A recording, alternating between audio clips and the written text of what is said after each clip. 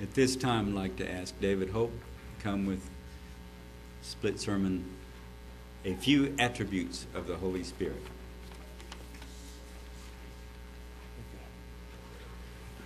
Thank you, Mr. Burton. Good afternoon, everyone. See a lot of, good afternoon. Until I get this turned on, we haven't said anything yet. Good afternoon, everyone. Hey, we're on, all right.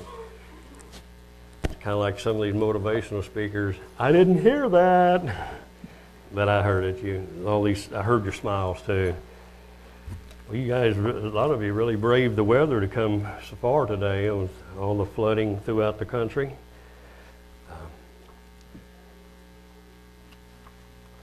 50 days ago, I gave a message on that Sunday is important in the row of holy days. You know, a lot of times we say, Sunday's not important, blah, blah, blah, and Easter and all that. Well, Sunday is important and has a row in God's holy days. 50 days ago, we as the church began a countdown from the morrow after the Sabbath during the days of unleavened bread. A lot of you were here on that day. That was a Sunday. That morrow after the Sabbath, being a Sunday, is considered in the Holy Bible, in the New Testament, by the Bible, as the wave sheaf offering. A lot of people in the world don't understand that. The wave sheaf offering, that was on that morrow after Sunday. It is important, but it was not Easter. You know, that morrow after the Sabbath was not Easter. And this is one of the years that Easter falls really close to our holy days. Sometimes they're a week or two off, but this year Easter and the wave sheaf offering day coincided. And today, 50 days later, we're celebrating that 50th day. In the New Testament, it's called the Day of Pentecost. I think I mentioned that a while ago. And today we'll briefly, and I told them back here I'm not going to talk too long, briefly look at a few New Testament references and benefits. And if you take notes in outline form, I have a little bit of outline. I've got number one is Comforter. And if you'll turn to John 14, John chapter 14, verse 15 through 17, breaking into a thought here that we read. If you love me, keep my commandments. And I will pray the Father, and he shall give you another comforter, that he may abide with you forever. Verse 17, even the Spirit of truth, whom the world cannot receive, because it sees him not, neither knows him, but you know him, for he dwells with you and shall be in you. Shall be in you. And the meaning of that in the Greek, a lot of you like to have these Greek and Hebrew numbers, and in the Greek that's 3875, and Parkletos, something like that. You can look it up. Paracletos, and then, but anyway, some of the meaning is intercessor, consoler, advocate, and comforter. And I don't need for you to raise your hands right now, but how many of you right now could use a comforter?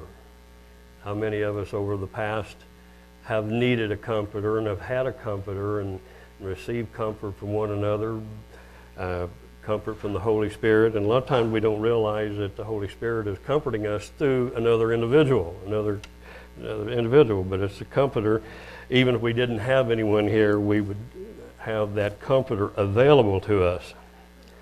If you've been baptized and received the Holy Spirit, that is the comforter, or that comforter is available to you right now. If you've been baptized and had the hands laid on you and received the Holy Spirit, you have that comforter available to you right now. Some of us don't use it nearly like we ought to. Maybe we haven't thought of it in those terms. We'll jump down. We'll stay in the John chapter 14. We'll go to verse 26 and 27.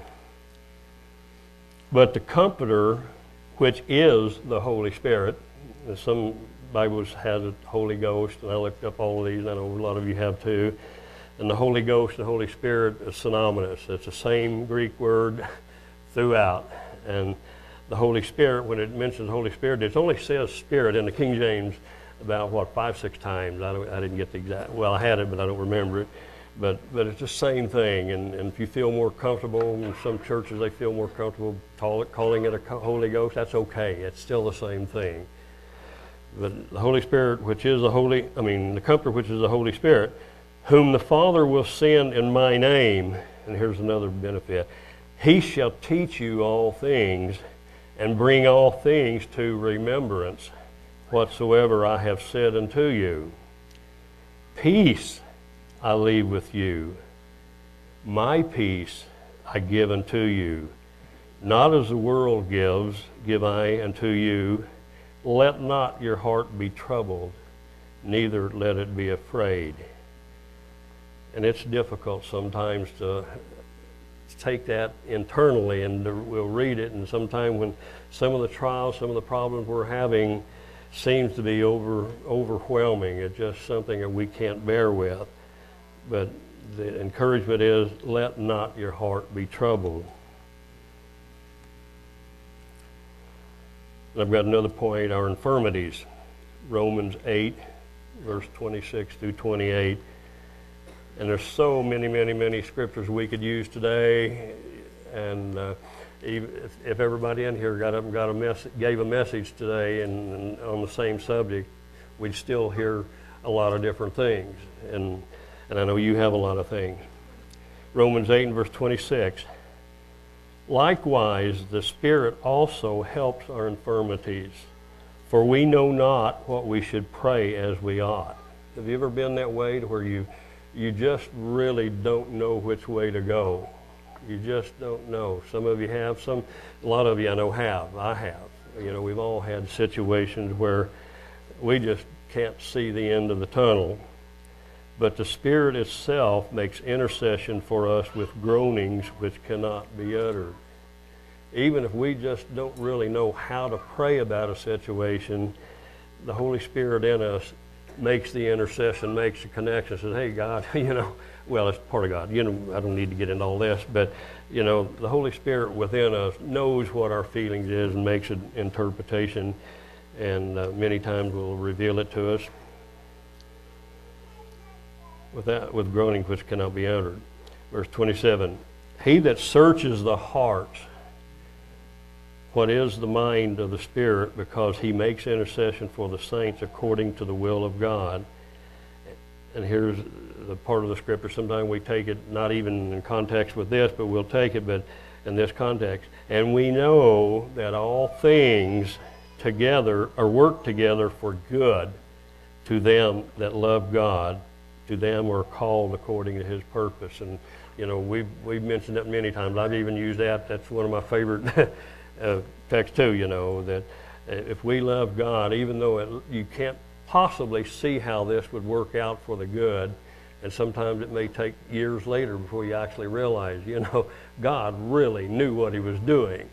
This was horrible for me. Maybe I had a complete reversal. Maybe I had lost tremendous things. Maybe I lost respect in the community, whatever, so many things. But sometimes it may even take years before we really see the wisdom that God has, that he worked it out for our purpose. Sometimes it's not a long time, but it's the faith.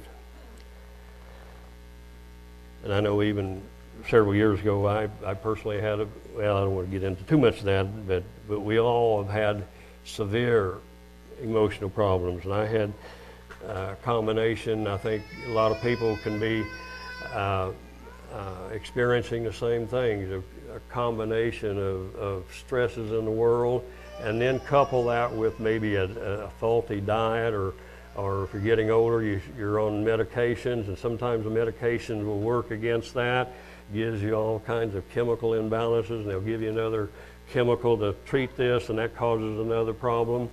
And mine basically started with some blood pressure medication. You either don't take the medication and you have a stroke and you're in bed, paralyzed the rest of your life, or maybe you die, or you take the other alternative and And in most cases, a person's better off if they reduce their risk factors, you know, lose the weight and get on a good diet and all that. But I had a situation, I know some of you have too, to where you think, you know, I feel like God is just not even there. He don't even hear the prayers, you know, you think.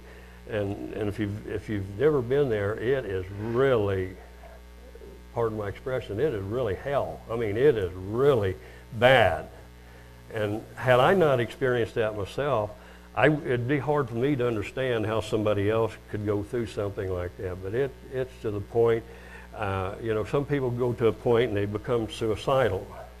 Well, fortunately, I didn't become suicidal, but I really didn't have a problem if a big old semi would run over me on my motorcycle, you know, and they had good insurance, and my wife and family would get a lot of money out of it. I didn't have a problem with that.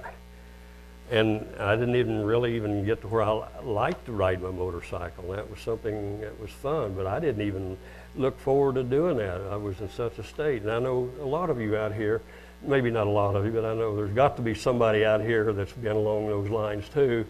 And there have been people that helped me out years ago. But, and I did relate this one time, I don't know if it was in a Tulsa audience, but somewhere, but I was really in the deep midst of my depression. And I was a church member, and I had God's Holy Spirit, and I had a problem.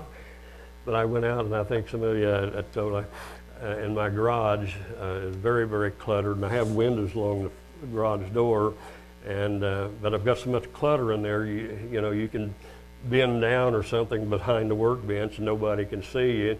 Nobody can open the kitchen door and look in and see me. And if I really had situations where I really wanted God to hear me, that's my prayer closet. And to me, for some reason, it just meant more to me. But I went out there this one day, and after I got home from work, and I cried all the way home. I was just so, yeah, I'm not going to tell you all the ramifications, but just to show you that the Comforter is there. And I was down on my knees, and I don't want to sound self-righteous. I'm just wanting to say, you know, this can happen to anybody, all of us. And I just, you know, I even just, you know, I'm not a hand raiser. I'm not all this, but I raised my hand, and I was pleading with God. You know, God, I can't take this. This is really rough, and I know you're there, but I've been dealing with this for a while. And all of a sudden, I think I told Lawrence this one time driving, it was just like, at that time, just like something, just a feeling came from my head all the way down my body. I was just so relaxed, and I felt like I was 20 years old again, and I felt clear. I didn't have any anxiety, but you know, it only lasted about 30 seconds.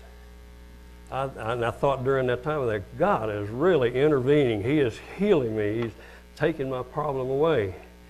But what it was in my mind, God said, I'm here. You still have some work to do. You still have some things to learn. But I'm here, David. I'm here, you know.